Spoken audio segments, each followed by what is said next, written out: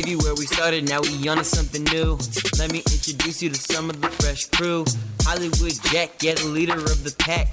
Corey, Iron Man, Ramsey coming in stacked. Robin with the Y, chilling in the nest. Holding down the crew, can't forget the rest. Queen of Queens, Karen, yeah, she taking no mess. Bring your A game, cause there ain't none less. Paco last man standing, yeah, you know how it goes. Rounding out the best, JV to the pros. Welcome back to JV to the Pros, Season 3, Episode 28. We are cruising along. I am Jack Vecchio, and my partner, whom I don't think I can do this show without, the man is Mr. Consistency, Mr. Reliable, Mr. Nonstop, Corey, the Iron Man of broadcasting, Ramsey. Oh, I'm sorry. I had dozed off for a minute. Did you say I was reliable? I am. I really am. I promise. I've never kicked you under the table like that before. I have a bruise on my shin, people. You can't see it here. There's Old Faithful, then there's Corey. My goodness gracious. You thought we were doing a practice run in, right? Yes, I thought we were doing a practice run. We just went straight into it tonight. And, of course, our technical genius, the Ghostbusters fan of the year, Mr. Paco. The last man standing. Hi-yo. Here he is. There he I is. have missed him. And when I showed up tonight, he thought, okay, don't give me a hard time. Don't give me a hard time. Don't give me. And I was so nice to him, he thought, it's coming. All right. Well, you know what? We've got a do it. bunch of things to get into, so we should probably just jump right into things. Okay, let's go. Where do you want to start? You know what? I do want to touch upon the I've been mystified by the Olympics. Now, let me. I know. Wait, right? well, hold on. There were Olympics? Yeah, I know. The ratings show that literally, if there were 10 more people in the room, I still might be the only one that's watching it. That would be the equivalent of the ratings. The ratings are under 10, and they usually are around 30. And that, folks, is our coverage of the Olympics. Let me tell you something. I actually probably wouldn't have been watching it. However, Karen and I both were Olympic hopefuls and never made it to the Olympics. She for swimming and me for boxing. So we were kind of curious to see what was going on. Really? Corey, I got to tell you, I fought 2 years with the Olympic boxing team. I mean, I know you boxed, but I know that you That's the reason I boxed. I was hoping to make it on the for the '84 Olympics. That was the one in L.A., right? L.A., yeah, exactly. Wow. OJ carrying the torch.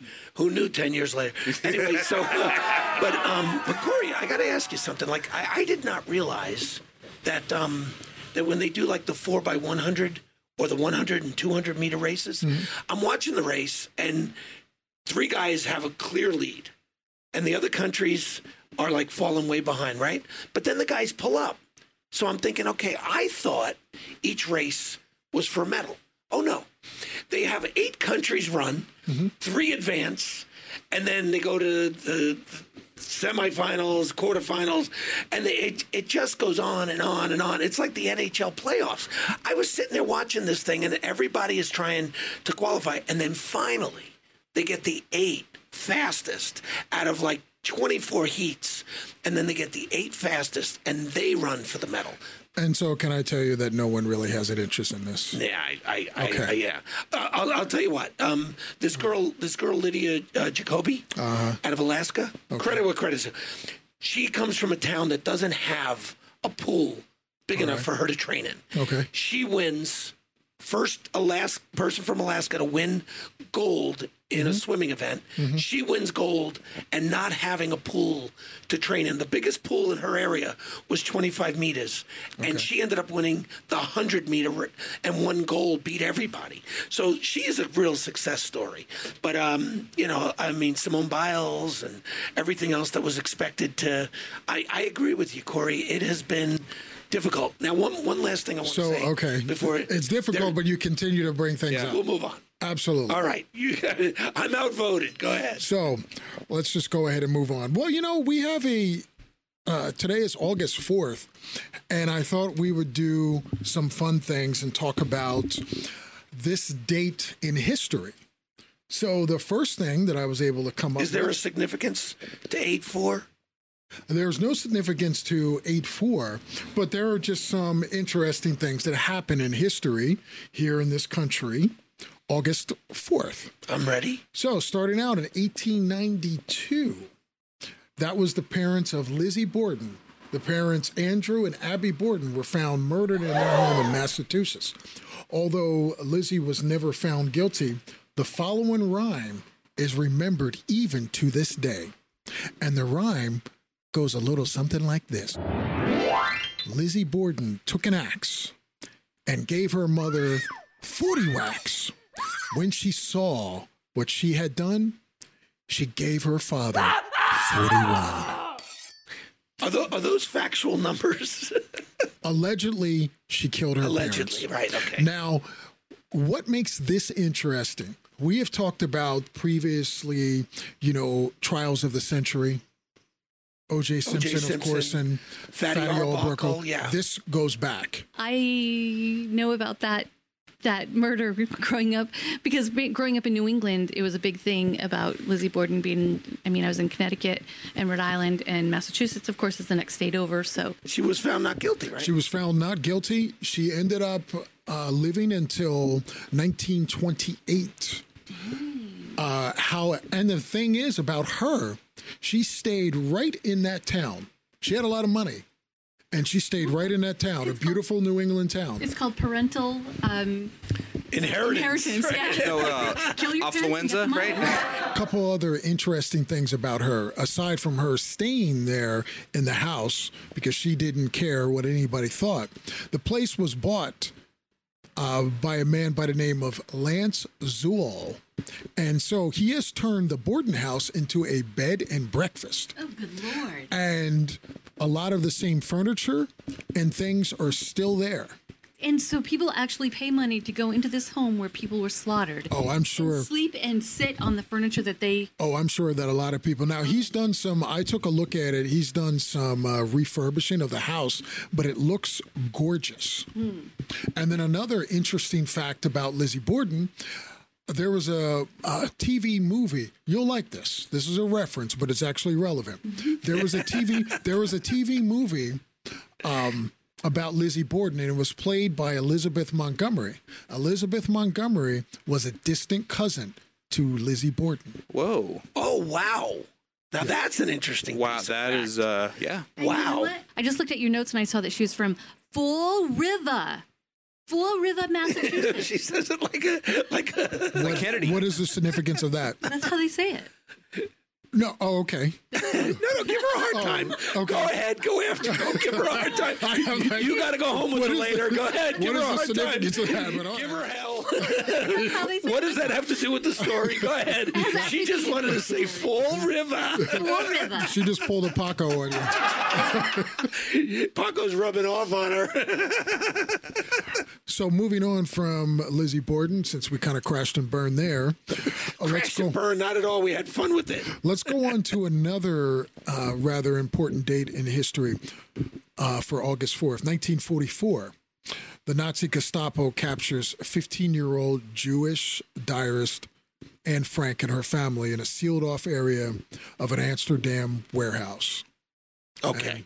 And most people, are familiar with Anne Frank and her diary. Right, but I mean, I think she should have taken notes while she was captured. That would have made it really interesting, don't you? Yeah, I think it would have made it extremely interesting. I mean, it could have been a bestseller. Who knows? And yes, it absolutely could have been. For those movie that are rights listening, it was a bestseller. In case you don't know and you're fooled, That's called by it. sarcasm. Yes, but some Yeah. people don't know. It's one of the actually greatest selling books of all time. Yes. Is the Diaries of Anne Frank. Yeah, So I was just kind of having fun with it. yeah, I know. That's just me. Probably not something you want to have fun with. Oh, too soon?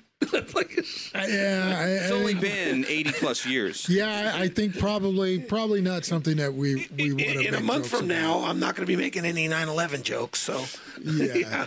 Actually, there's a significance that's coming up. We'll talk about that later in the later show. So another date on August 4th dealing with civil rights. And this was one of the most important events. It was a tragedy, but one of the more important events that happened in the civil rights movement. And that's when 3 civil rights workers, Michael Swerner, Andrew Goodman, and James Channing were found buried in a partially constructed dam near Philadelphia, Mississippi, after disappearing more than a month before police were investigating if the members of the Ku Klux Klan were responsible. Turns out, of course, that they were. You'll like it because many movies have been made about this. Many documentaries have been made about this. And so the 3 civil rights workers went down the Mississippi because of the voting. Because while blacks had the ability to vote, they were intimidated not to. And so these 3 brave men went down there, and unfortunately, they never came back up. Does this have anything to do with the movie Mississippi Burning? This is the basis for it. That's the basis of that movie. Right, okay. Yes. And there's been, over the years, there's been many movies about the 3 workers. Wow. I mean, yeah, you can just like punch it in on Amazon or Netflix, and some things will come up, documentaries about it. Something else on August 4th, 1972.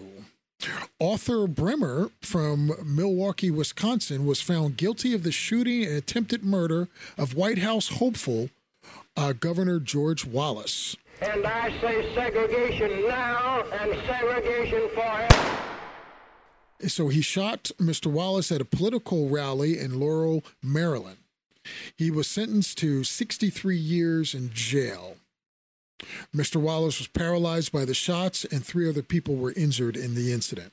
Here's my question. Would he have threatened to split the Democratic vote? Or was he diluting, the way Perot did in 92 by jumping in? That was my analogy. I will tell you, I'm not up on my George Wallace history, so I have no clue. Oh, you're more up on it than we are. Yeah, I have no clue. I didn't know today was that day. Yeah, it was that day. And so something else. August 4th, of course. What year? 2011. Oh, recent. Polygamous sect leader Warren Jeffs, and I remember this. I followed this. Was convicted of child assault by a jury in Texas.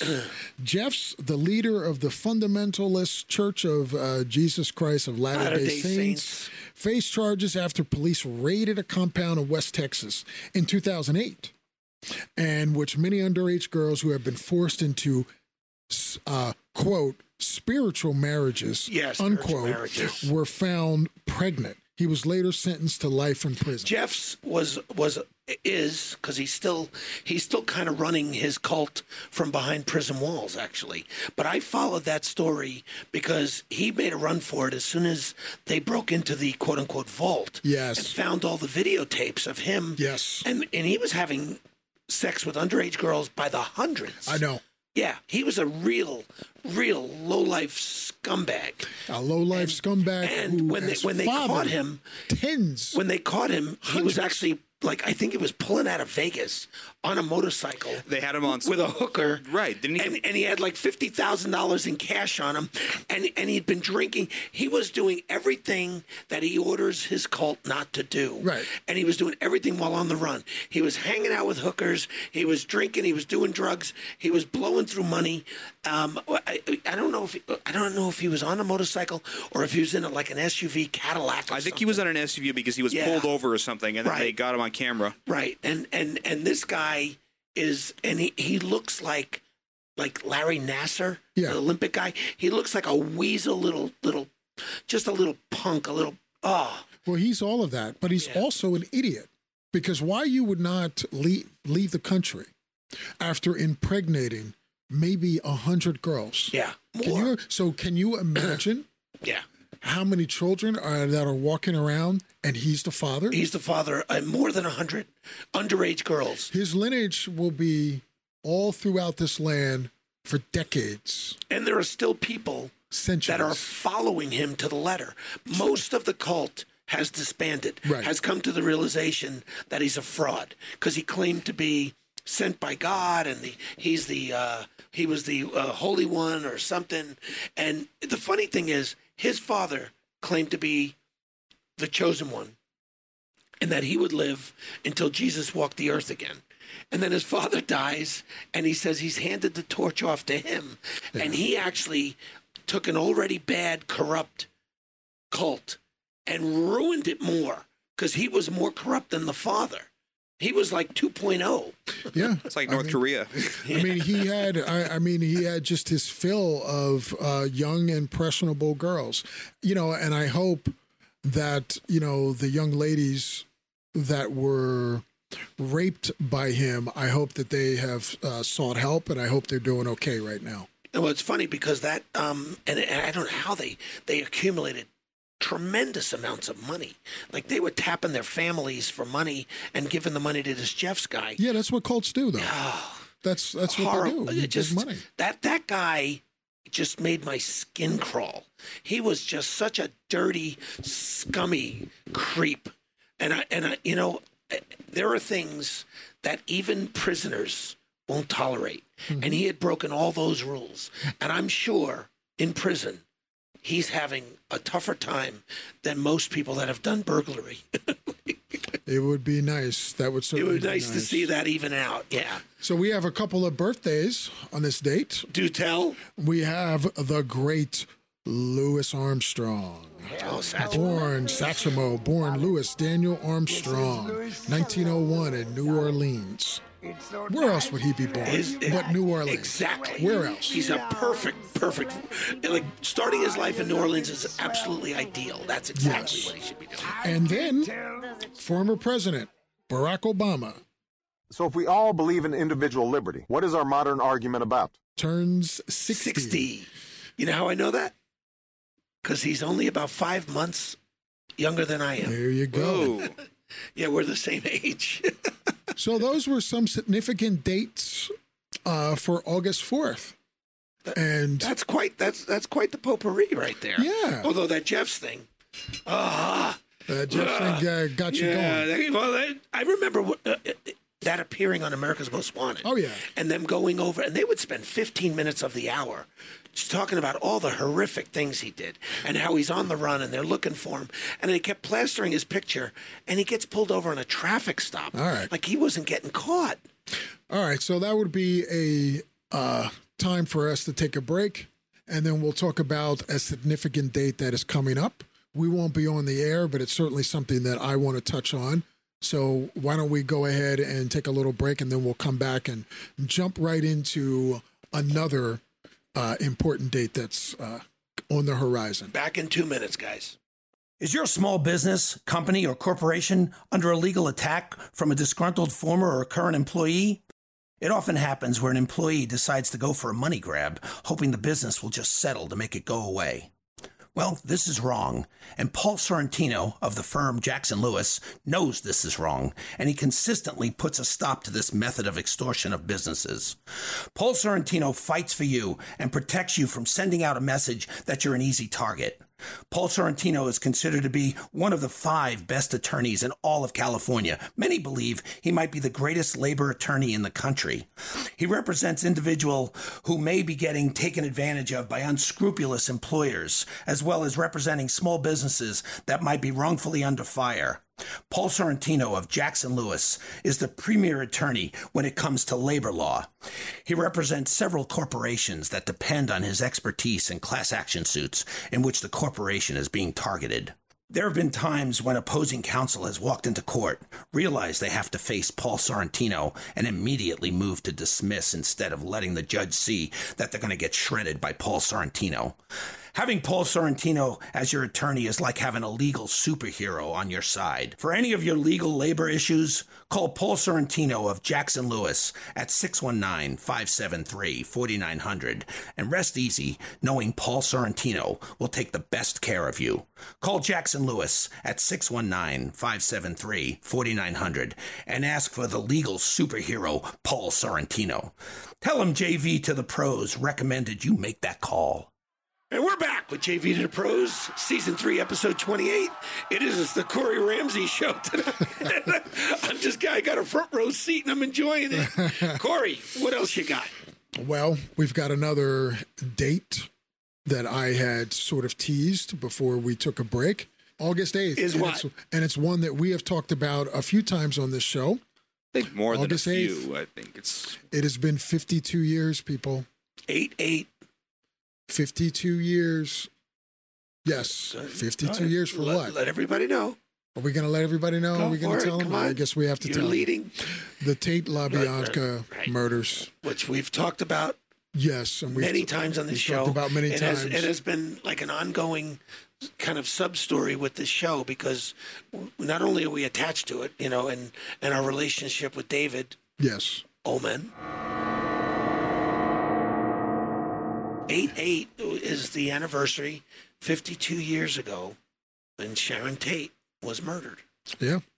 Changed Hollywood, and it changed how Hollywood interacts with The public. the public. Yeah. Forever. Forever. The vulnerability was right there at that point. Yeah. And all of a sudden they realized, this could be any of us. Yeah. Any of us that have worked to make a name for ourselves and become a celebrity and be in the spotlight. Here's the downside. Certainly. Yeah. And the hippie movement, by that time, it was in its death rattle. Yeah. And I think that really just pushed it over. So, Jack, you being in Hollywood and this significance of it, let me ask you, What? do you feel it this day? So, in other words, do you feel like, and you being an actor, do you worry about the public? Do you worry about people getting close to you, or some of your friends, or some of your here's contemporaries? The thing, and frankly, Karen, producer Karen is more concerned than I am because Sure. all of a sudden we have got people reaching out to me, reaching out to her. And they're reaching out because they know about the upcoming TV show, Right. and we're going to have actually the brainchild of that on our show, and he's going to be promoting Promised Land. But we've got people approaching us in very strange situations. I was telling you before the show tonight Certainly. that somebody showed up at my pool at my complex, at my condo complex, and it was somebody I hadn't seen in years. Yes. And wanted to let me know that they had done some stage acting and, oh, by the way, I'm interested in working on your show. Like, I'm in charge of that. I'm not. But I think it's strange that we've got people coincidentally crossing paths with us regularly. Yes. And Karen has told me that there have been people that have showed up to see, quote, how we're doing. And I'm like, okay, this is getting uncomfortable. So as somebody who's not particularly in the bright light of celebrity, but could be if the show is a big hit, I'm concerned about the fact that people seem to be comfortable showing up at my house all of a sudden. Well, let me say with that, and of course it was a horrific tragedy, but in looking back and just looking at the world now, my perspective, this country, I think people needed to be smarter. I think it was too much access. That here you're living in Hollywood, you're living in Beverly Hills, and you are famous. Right. And one of the most famous actors of the time didn't have his doors locked. Right. Yeah, think about that. And according to some of the killers, they were in the house for a little while before they were even noticed. And at one point, according to Susan Atkins, I believe it was Atkins that said this, that she said that she walked past the bedroom where Abigail Folger was reading a book, and Abigail waved to her. So in other words, Just thought it was just somebody else in the house. Somebody in the house. Like, so the party's going on. The party's going on, and we're just walking. You know what that kind of reminds me of? You remember Studio 54, right? Certainly. Okay, I had never gone in Studio 54. I used to hang out at 2001, which was from Saturday Night Fever. That's where I hung out. But anybody you cross paths with in there, be it a celebrity, most of the people were just people that were going there to dance and do the disco thing. But anybody that waved at you, or, you waved back or said hi to them, not knowing who the hell they were. And I think Studio 54 is a classic example of celebrities meshing with, regular folks that are not in the business. And I think that created a dangerous ground. Certainly, but I think it was far worse back then. I mean, you had people, you're having parties. Michael Caine, and we discussed this last week. Right. Michael Caine said that allegedly he saw Manson at a party with Sebring. Not that he was hanging out with Sebring, but Manson was there, Sebring was there, Tate was there, Mamas and the Papas and other people, and then you have a psychotic killer. Now they didn't know it at the time, but there he is. And it's not like that Manson showered. I'm gonna guess that he probably didn't shower. Well, he probably smelled them before he came to the door. Here's the thing. Here we are. We're in season 3. We're in 2021. Yes. And producer Karen and I were at a party in the spring, in March or April. We went to a party, and there were some pretty famous people at this party. And most of the people were people that worked in the industry or just worked as extras and wanted to go to the party to hang out. Frankly, these celebrities, and this is 2021, had no idea who anybody was. And people were walking up and asking to maybe take a picture or just have a conversation or giving their critique of a certain film they were in. And the freedom, once you're in the party, the freedom of being able to approach anybody, and most people are looking to approach the most famous person there. Was it a party invite? Was it anything like that? I mean, it was a party by invite. Okay, but here's the thing. Here's the catch. Corey, I'd like you to come to the party. Okay. You're allowed a +1. That +1 could be anybody because it's your +1. And when you show up with your invite, all you have to do is have a human being next to you. That's I hear you, but I'm guessing that no one invited Manson. I mean, I think it was just completely different. There's no way to know. No, because the +1 is open-ended. But, Jack, in the context of our conversation, Manson was able to buy his access in by simply pimping out his Manson family girls. Exactly. Right. How do you think Dennis Wilson got involved in the first place? Right. I mean, I agree with you guys. he's living there. And what I'm saying is that we can't compare what goes on now to back then. We've got, on average, America has, on average, the estimates are somewhere around 400 serial killers roaming free in America. Well, I don't know that to be true. That's a pretty absurdly high number, I think. I don't think that's a high number because it's supposed to be somewhere around 8 to 10 per state because it's so hard to catch these guys, especially if they don't go with the same MO all the time. But I disagree. I disagree where it's hard to catch them. You got somebody. Hang on. I'm going to respond to that. Go ahead. You just going to blow through a stop sign. I said if they don't change their MO. With forensics and cameras everywhere, serial killers have decreased, which is why you have mass shootings and you have spree killers. Because they know they can't get away with the things for very long. Right. Yes. If anything, they want the fame. Okay. Let's say in the whole country, there's 50, one per state. Let's just say. Maybe. Let's say there's one guy per state until he gets caught, and then somebody may replace him. Okay, I won't even concede that. That probably wouldn't even be a low number. All right, I won't even concede that. Okay. But all right, what is your point? But your +1 could be somebody from church to somebody who's a serial killer. There always could be. It's an open-ended that always could +1. be. But you cannot convince me that 1969 is like what it is in 2021. It's not even close with the security and the entourages that people have around. The people in 1969, they didn't have all those entourages. I agree. Roman Polanski didn't have that. Right. I agree with you. And so it's different. And I think the tragic events force people to take a look at what we're doing, and they looked and said, what the hell? I have watched that video and it's on YouTube. Anybody can watch it. The funeral of Jay Sebring and, of course, Sharon Tate. Star-studded. Okay, Peter Sellers, right. Mamas and the Papas, everybody. Bruce Lee, everybody's there. Steve McQueen. You can look at all that. You can see it for yourself. Right. The paranoia, it jumps right off the screen. I'm watching Henry Fonda when he leaves and he's looking around. He's just looking around. He's scared. Everybody was scared because remember, they had not caught the murderers at the time. Right. So it's a heightened awareness. Yes, it was heightened awareness. And Manson was not suspected.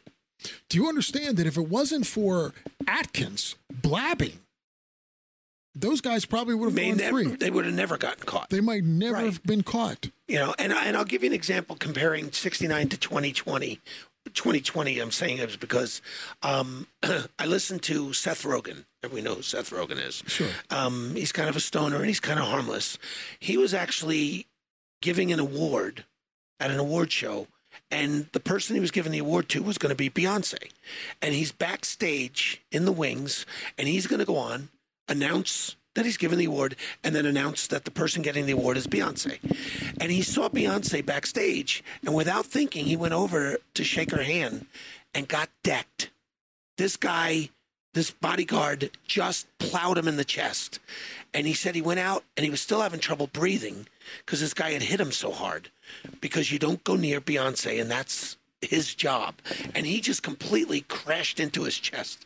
Fist, and down he goes, because he was approaching without permission. And that is something, of course, that was very significant. Watching that video, 1969, that bright day, terrible day of the funerals, there were no bodyguards there. Right. That was one of the other things that stood out to me, and I'm like... That there was no setup for protection. Yes, none. And some of the biggest names in all of show business they were all there. I mean, Yul Brynner, Robert Preston. Somebody could have gone in there with an automatic weapon. Yeah, Bruce Lee. Right, I mean, and taken Henry out Fonda. Everybody. Steve Although McQueen. I got to suspect these guys showed up probably packing something. Steve McQueen was packing. Oh, I'm sure. Even if he wasn't, I like to believe he did. Steve was so cool. Yeah, he was. Yeah. So Bruce, that's interesting. Yeah, so it's just something. If you ever get a chance, watch the video. There's no sound to it, which of course makes it all the more eerie. And you're just watching all the stars and their paranoia, how they're crying. So it's like Super 8 footage? It's pretty clear. It's probably CPs, because back in the day, the news cameras used to have 16 millimeter, faster to develop. Okay. I mean, it's very clear, and you'll see because the funeral for Sebring and Tate were on the same day. Okay. So you'll see Polanski, like you'll see all of them. Okay. All right. It's just something to watch. Like I said, I'm glad that there was no sound. I'm glad there was nobody narrating, and you just sort of just watch and you just get a feel. And I'll just leave it with this. Even though people considered Sharon Tate, a relatively unknown actress, maybe even a B actress, C actress, whatever you want to say, the impact was apparent. The way people were reacting, and I don't think those were fake tears. I don't think that those were tears that, oh, you know what, let me show off for the public. Here's you compare that, and I think I agree with you that the fact that it was silent, and you're watching the footage silently. If you watch the footage when 20 years ago or 25 years ago, when Lady Di, her funeral, yes, you had somebody who sounded like a golf reporter. And now Elton John is approaching the casket and they're doing a play-by-play as they're going through the funeral. Yes, and I've seen it. Madonna has arrived, and she's brought wearing and I'm just like, this guy just needs to keep talking to make it seem like something's happening. Whereas silence, less is more in that situation. Yes. Less is more in that situation. So yeah, I agree with you completely. It's funny you mentioned Princess Di, because that was another component of that. Celebrity culture as we know it was in its infancy, and it opened up in the 60s. The Manson episode is clearly a huge cornerstone of that. And that because the way that that news person was narrating, it was annoying. It was a commodity. Yeah, you forget that these were people. Same thing with Sharon Tate. She is just a name. We forget that she was a living, real person. Right. And we all get, and I can say that I probably have been guilty about that. I mean, I've read so much about the case, followed you become desensitized. Followed the trial and everything, read so many books and everything, but not enough on her life. So I started reading more about her life, and her sister has a website dealing with Sharon Tate, and it's really interesting, and it's a good thing. There's a lot of pictures, and what it does is it celebrates her life. Okay. And it's just, and it's just something that I thought that I should read, because it's something that I've followed ever since I was a kid. So, okay. Now, you see, I look at it like the death of Sharon Tate. Yeah, I don't know that, I don't believe that Sharon Tate would have had the great career people would like to believe or fantasize that she would have had. I think they have blown it up that she was greater and more talented than she probably was. But unfortunately, the significance of what happened, she became the load-bearing wall. Now I look at somebody like the girl who played Star 80 for the Playboy Bunny that was killed in 1980. I forget her name. Yes, but you know what I'm talking about. I know who you're talking about. Very pretty, yes. very talented girl. To me, her future was almost unlimited. She had all the qualities, and I also look at her and the significance. She doesn't get nearly the press that Sharon Tate gets because of the timing of it all. But I also believe that if I wish I could remember her name. She was Star 80, the Playboy Playmate. But I think if her career goes forward, I honestly think the significance of someone like Christy Brinkley, because of her beauty, is not nearly. I think it's completely overshadowed by the Playboy. I wish I could remember her name. Paco, do you remember her name? Is it Dorothy Stratton? Stratton. Yes. Dorothy Stratton, Star 80. And I think that she not only had talent as an actress, but she was so charming. And I think her career, but there's almost nothing about the tragedy of her because of the timing and because of the Manson family, because of the Polanski connection, because of the Hollywood. Because there wasn't a trial. Yeah. I mean, it was, suicide-murder, rather. Right. I mean, murder-suicide. And what I know about that is it's coming back to me. What is tragic about Stratton was that she had broken off. She had broken it off. Yeah, she was putting him in a rearview mirror. And she was having one last meeting with him. Right. And she had cash to give him. Right. And he wouldn't go away. Right. He wouldn't go away because he was going to be denied a future because he was going to latch onto her. Because she was hooking up with, and let's see, I'm going to do a Corey here. Yeah. The director, Peter Bogdanovich. Bogdanovich. See, there we go. That's who she was hooking up with. She was having an affair with him.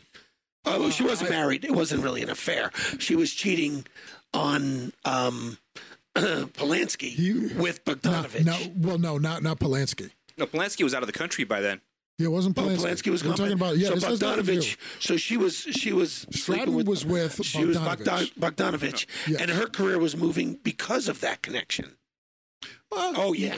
Perhaps. There's no way her career wasn't moving forward without the help of. Well, I find it fascinating. On one hand, you said that she had a great career ahead of her, and then you said that it was moving because of the guy she was hooking up with. But she had appeal. She had appeal all by herself, and people were just attracted to her. There was something about her that was like I don't find that Marilyn Monroe was particularly talented. I know most people think she was. Yeah, I won't go there. I don't find her to be as talented as people give her credit for. Okay. Kind of like Anna Nicole Smith. I don't find her to be as talented as people give her credit for. Don't even put Marilyn Monroe and Anna Nicole Smith in the same breath. Yeah, come on. Okay, but I do think Stratton had the potential to just cruise into people's hearts. And yeah, I think Bogdanovich was absolutely choreographing her career. I think he had a vested interest in this. Correct me if I'm wrong with Bogdanovich.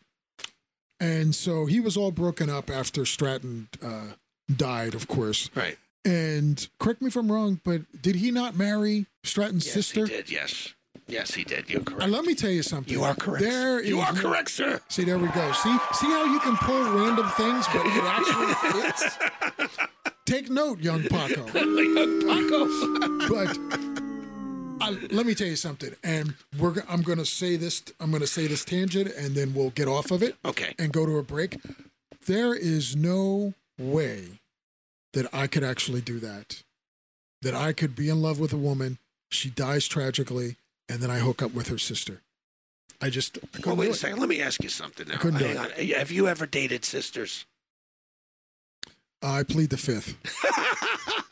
Okay, I have. On the air, I plead the fifth. I have. But it's talking about marrying. And as a man who is never completely matured out, yeah, there's something very thrilling. But I wouldn't. But to see if I married, if I'm with one and then she dies, I don't know that I could marry her sister. That's what I'm saying. Well, that's what I don't know that said. I could. But I could definitely see myself dating her. Okay, dating. I didn't say dating. I said I know. married. I know. No way. But you and I have a lot more in common than the audience realizes. I mean, I couldn't do it. I mean, I think that we mentioned him last week, Robert Wagner. I think he stretches it.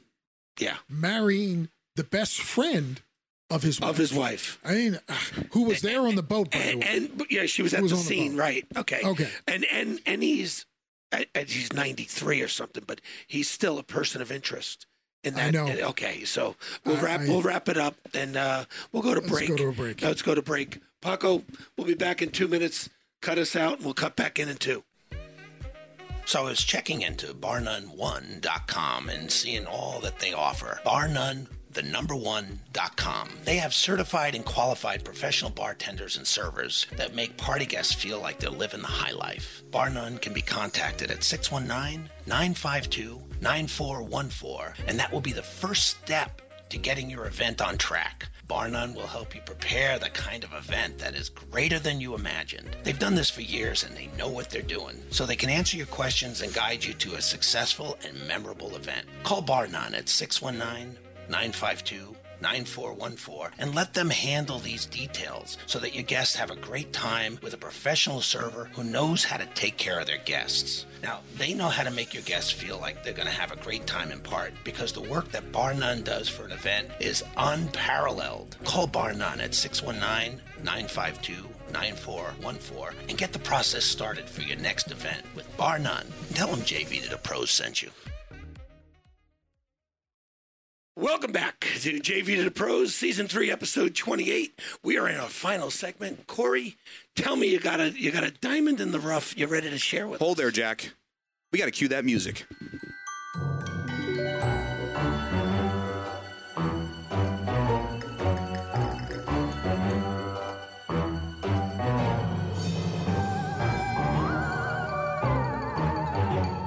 Excellent.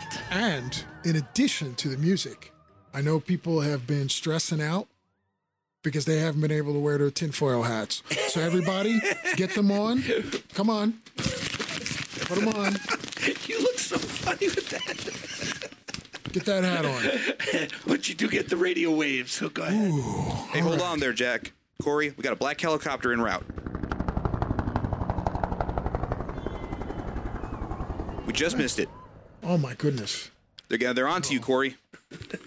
Oswald acted alone. Whoops. So it wasn't you at the grassy knoll, huh? All right.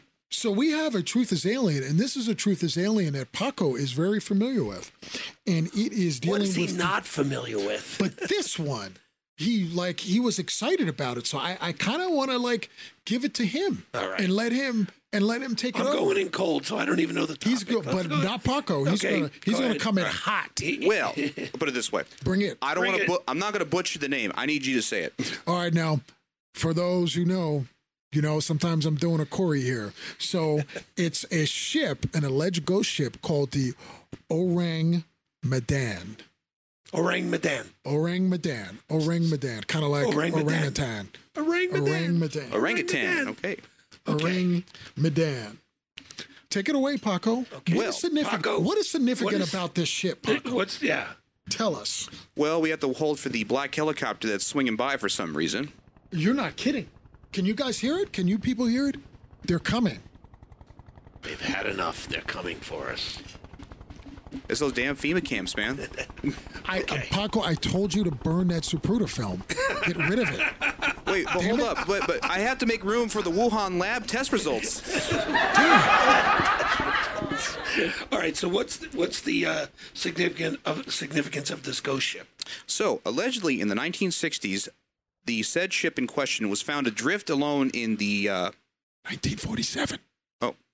It's okay. It's all right. In the late 1940s, more specifically 1947, this ship was found adrift in the Indian Ocean, I believe? From the Straits of Malacca. It located between Sumatra and Malaysia. And it was a distress call that they were responding to. But you're close. You're close. And it was the planet Earth so far. No. But he's close enough, and because he knows about it. And well, this is the interesting part. Go ahead. So when they found the ship, it was completely empty. And the creepy part was that they had food and they found things as if everybody just left in a hurry. There was not a single soul left. So, like, they were removed and they jumped on another ship, or what? The crew was found dead.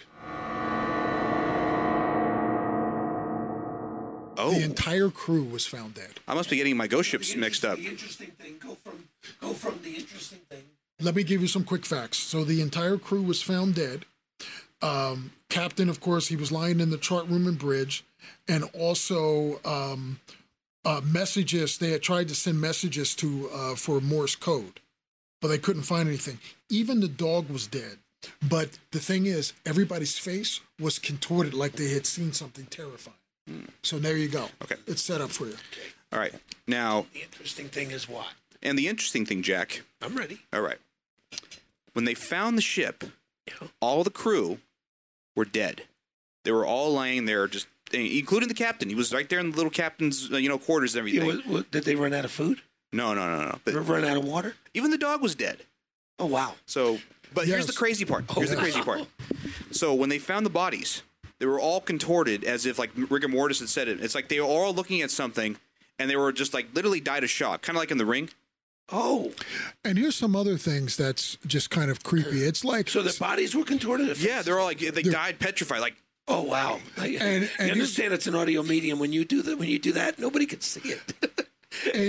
and here's a couple. It was like someone just clapped their hand, and they all just died on the spot. And so the captain's, of course, his body was found on the bridge. The communications officer was still at his post, but his cold fingers were pressing the telegraph. For Morse code? Yes. Oh, wow. Wow. And, Wow. and yes. So what is going on? What's going on with that ship? Now, here's the thing. They tried to tow the Orang Medan to port, but as soon as they attached the tow line, smoke began billowing out of the ship. Moments later, it exploded, sinking it into a watery grave and taking all the secrets with them. Now, did they ever pull that ship up? They have not pulled that ship up that's deep water. But they found the Titanic. because you had all those rich people and all the jewelry. I mean, they found an awful lot of things. from the Titanic was a tragedy because it was like the end, like we talked about Manson in the 60s. That was the end of the Edwardian era. Correct me if I'm wrong, but there have been the actual existence has actually been even disputed because allegedly there's never been any because normally a ship will be registered over in some port somewhere, right? Yes. And to this date, they have never been able to find an actual registry listing of this boat. Except for the men who witnessed the explosion. Wait a second. and who The boat responded. wasn't registered? Like nobody had any idea of that this ship existed? So that's where the mystery begins, or continues, I should say. I was going to say it's part of the mystery, huh? Okay. Because this is where one of our favorite intelligence agencies gets involved. Does it have 3 letters?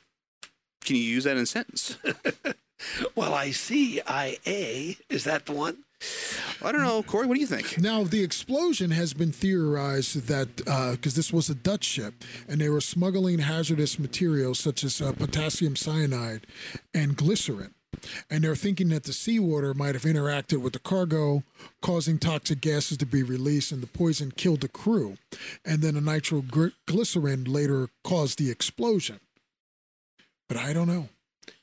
Wow. And this all happens upon finding the ship. They discover the ship. They discover everyone's dead. They see that everybody's contorted. Something bad has happened, and the ship sinks itself, basically. Yes. Like something happens, and it could be an incredible coincidence. What did they see? Right. Exactly. But what scared them so much? What would even scare an animal that an animal dies and the face is contorted? Did they have a copy of Ben Affleck's Jersey Girl on board? No, but you know what? The chemical weapons element, it could make sense because I believe if sarin gas, you are literally petrified and you suffocate to death. So, exposure to chemicals and fighting for air could contort because the panic. Right. Because people that suffocate underwater are contorted because their body is desperately trying to find air somehow. What do you think of that, Corey? Is that a possibility? I mean, Yeah, it's a possibility. But they're on a ship that's floating, crew, right? Yeah, the entire crew. Wouldn't you abandon ship at that point? Right, but you have to remember though, if they're under orders, like if they're working for, let's say, for an intelligence agency, if anything were to happen, they have to destroy the ship and pretend that we're never even there. I mean, let's look at the U.S. Indianapolis. They never ordered a distress signal. Is that protocol? Like they're supposed to destroy the ship? Yeah, it's not protocol. How do you know that's protocol? So I didn't say I know it. I'm asking Paco because you asked the question and Paco said yes, it's protocol. Yeah, and I'm saying it's not. How do you know it's protocol? Okay, example: when the U-2 spy planes, when they were flying over the Soviet Union, they had self-destruct weapons built on board, and they gave cyanide capsules to the pilots. Okay, well, apparently Francis Gary Powers somehow didn't get the memo because for those who are wondering who Powers was. He was the one in the U-2 spy plane that went down and was captured by the Soviets. So, I mean, I don't know. That kind of debunks that theory. No, it's not a theory. You can actually look it up, and it'll tell you that. Is it possible that this Powers guy decided not to take his own life? That plane was invisible. That was the first, and he was doing it.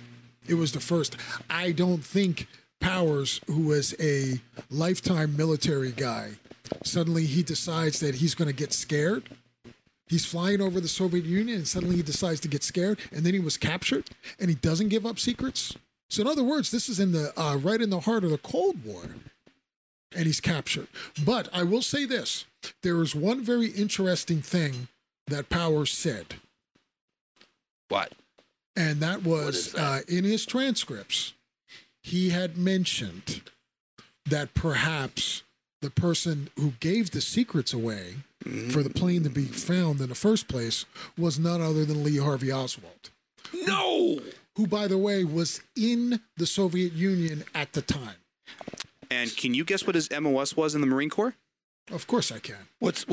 First of all, for those of us that don't know what an MOS is, what's an MOS? Military Occupational Specialty. Yes. Thank you. Go for it. Yeah. Well, I mean, people listening are going to be like, yeah, they're not going to know. MOS. I'll just say, what's his job? But the thing is, Oswald was over. More importantly, Oswald was over there. But I mean, don't you think that's an incredible coincidence? No, I don't. Well, think about it. Oswald was over there in Russia, right? At that time, right? Okay. I think he was over there for Russia. He was over there in Russia for that specific reason. And this is Lee Harvey Oswald. Yes. And then Lee Harvey Oswald, somebody named Lee Harvey Oswald, kills Kennedy. Yeah. Now, what's the odds two people with the same name? All right, you guys are gonna. Just when I think I'm out, they pull me back in. You're gonna get me talking about Kennedy and Oswald. All right, let me give you a quick theory that I have, which is also shared by the great Oliver Stone. I'm ready. You better keep that hat on tight. Oswald, I firmly believe, was sent over to the Soviet Union to disrupt and keep the Cold War going. Really? Because talks were progressing. That's right. Between Kennedy and Khrushchev. And the Cold War was starting to thaw. It was getting warmer. And then here's the thing that Oswald did that really doesn't get any play. This man went on TV, and you can see it. You can YouTube it. This man went on TV as a Marine, as a military man, and said, I am renouncing my citizenship, and I'm going to the Soviet Union. And he also said, I plan on telling them what I know. So explain to me how that man was allowed to get on a plane, go to the Soviet Union. Now he's over there. When he announced he's going to tell them what he knows. But it gets much worse than that. So, of course, you have the Powers incident, right? Right. So now all that. Pile on. Then you have Oswald, who decides, I'm going to come back to the United States with a Soviet bride. After probably giving up all the secrets. It is impossible because it would be like me. It would be like me back in 2006. Me going to Iraq, getting an Iraqi bride and bringing her back after saying that, by the way, I'm renouncing. my citizenship. And I'm going to be giving up all the secrets I know. I would have been branded a traitor It would be treason. and taken right at the plane. He was allowed to do this. So now how do you figure this? Because he was there to disrupt. It was deep and cover. Keep it going. He was built, Oswald was built from the start, okay? He was an intelligence operative. I firmly believe it. And he was built from the start. So that would make, without being dramatic here, that would make Oswald actually one of the most important military figures of the 20th century. Absolutely. And what makes it even more incredible about this man, that he was only 23 when he died. Now, he did a lot. I spent a lot of time overseas, I have to tell you. Not at 23 and 22 and 21. And this man could speak fluent Russian. Now, why would you be training to speak fluent Russian? Huh? At a time when people didn't. Unless you're going to do that. I mean, unless you're going to do that kind of work. Right. Language training that I received because I was going to specific places. Do you think he was a good enough operative to have gotten 4 shots off in 2 seconds? No, I don't think anybody is that good to get it off. Okay. I mean, SWAT guys have talked about that. Military snipers. Well, I was watching Full Metal Jacket, and they mentioned that he got off 4 shots in 2 seconds because he was trained by the Marines. Remember the drill sergeant? Yeah. And the Marines, outstanding. I that don't seems buy like that. that seems like. See what I'm saying about bringing movies into? Oh yeah, I lived through movies. Yeah, no. I must accept that. No. And the other thing is this. Anybody that has been in the military or police that know that you take the easier shot. So if he was in the school book depository, when the car is coming towards him, okay? So the car is coming towards him, he has the perfect shot, and he could get off several shots. But no, supposedly he decides to wait until it makes the fateful turn. And yes, it slows up, but it makes the turn. So then he has to adjust his sights some more and then shoot from as behind. The car is going away. But the Warren Commission would have you believe that the bullet did not hit the back of the head, that it zigzagged and that kind of stuff, and hit him. U-turn. And did all that. The magic bullet. So, so do you see what I'm saying about Oswald? And we completely went off, but you guys sucked me into this. We did. It's on us. But I do think that, yes, Oswald was an intelligence operative. Everything in his background tells you that that's what he was. He just the fact that he was able to come back to the States with a Russian bribe was impossible. After announcing his intention to be treasonous. Yes. It was impossible to bring a Russian bride back then. And also the fact that the Soviet Union allowed him to take one of theirs. No one can explain that. Well, I could explain it if they both swiped right. But yeah, no one can explain that. So I think that Oswald was a double agent. And the other thing that he did, as soon as he got back to the States, what does he do? He infiltrates 2 different organizations. One, Fair Play for Cuba, and then anti-Cuba. Think about how aggressive a military person he would have had to have been by 23. Now, let's face it, what guys have on their mind at 23 is not trying to figure out how to be an international double agent with the 2 greatest countries in the world and sit there and have them play against each other in order to keep the Cold War going. By 23 years old. But men were different back then. People were different. You didn't have snowflakes. So, I mean, we're thinking about a 23-year-old snowflake. Think about someone who was born right after or during World War II. A world war. Okay. And so he grew up in the Cold War. So what did he want to do? He wanted to serve. He wanted to strike back at the Reds. He wanted to fight for his country. You don't have that now. Here's what we're both familiar with one of our listeners, Jim, who always was writing to us. This is, honestly, I really wish Big Jim would come on the show, because this is a topic that Jim is very well read on. And I'll tell you what, in the fall, I have an Uncle Vinny, and yes, he had a son, which made him my cousin Vinny. But my Uncle Vinny is extremely well read on the wars and stuff like that. And we should bring him on the show, and I'll let him know what we're going to talk about. And I'll tell you what, he will be ready, because he is so well versed on this kind of stuff. He finds military interaction and military deception fascinating. So we'll bring him on. He'll be out here in November, and we'll bring him on and have him. We will be able to, and this goes for you, Paco. We'll be able to talk to him about pretty much anything in American history. He is extremely well read, and we'll have to bring this Oswald thing up with him around, and we should bring it around the anniversary. Yeah, I have many he'll be theories. He'll be here for the anniversary. I was on another podcast, debating all this, because there's a gentleman who thinks that Oswald did the killing, and he just thinks it's just case closed. You think it's Kimbrough? He just thinks it's case. No, this is another guy, and he's just. I mean, he read the book by Gerard Posner, because it's called Case Closed, and he makes the theory of the magic bullet and that kind of stuff. Listen, I can make things compelling, or I can make you believe almost anything. I can make it compelling enough to make you believe that I could fly. Yeah, but there's an element of common sense. There's an element of logic. There's an element of intelligence about. I mean, I'm looking at this guy at 23 years old, and I'm actually much more impressed with him as being somebody who just wanted to kill the president, as somebody who was really orchestrating a lot more. Yes, but that is what you just brought up, is something that gets swept under the rug. You know what? Why don't we attack this in third week in November when we do the show? And I'll bring my Uncle Vinny on the show, and we'll have him. I'll let him know what's coming, and he'll be ready.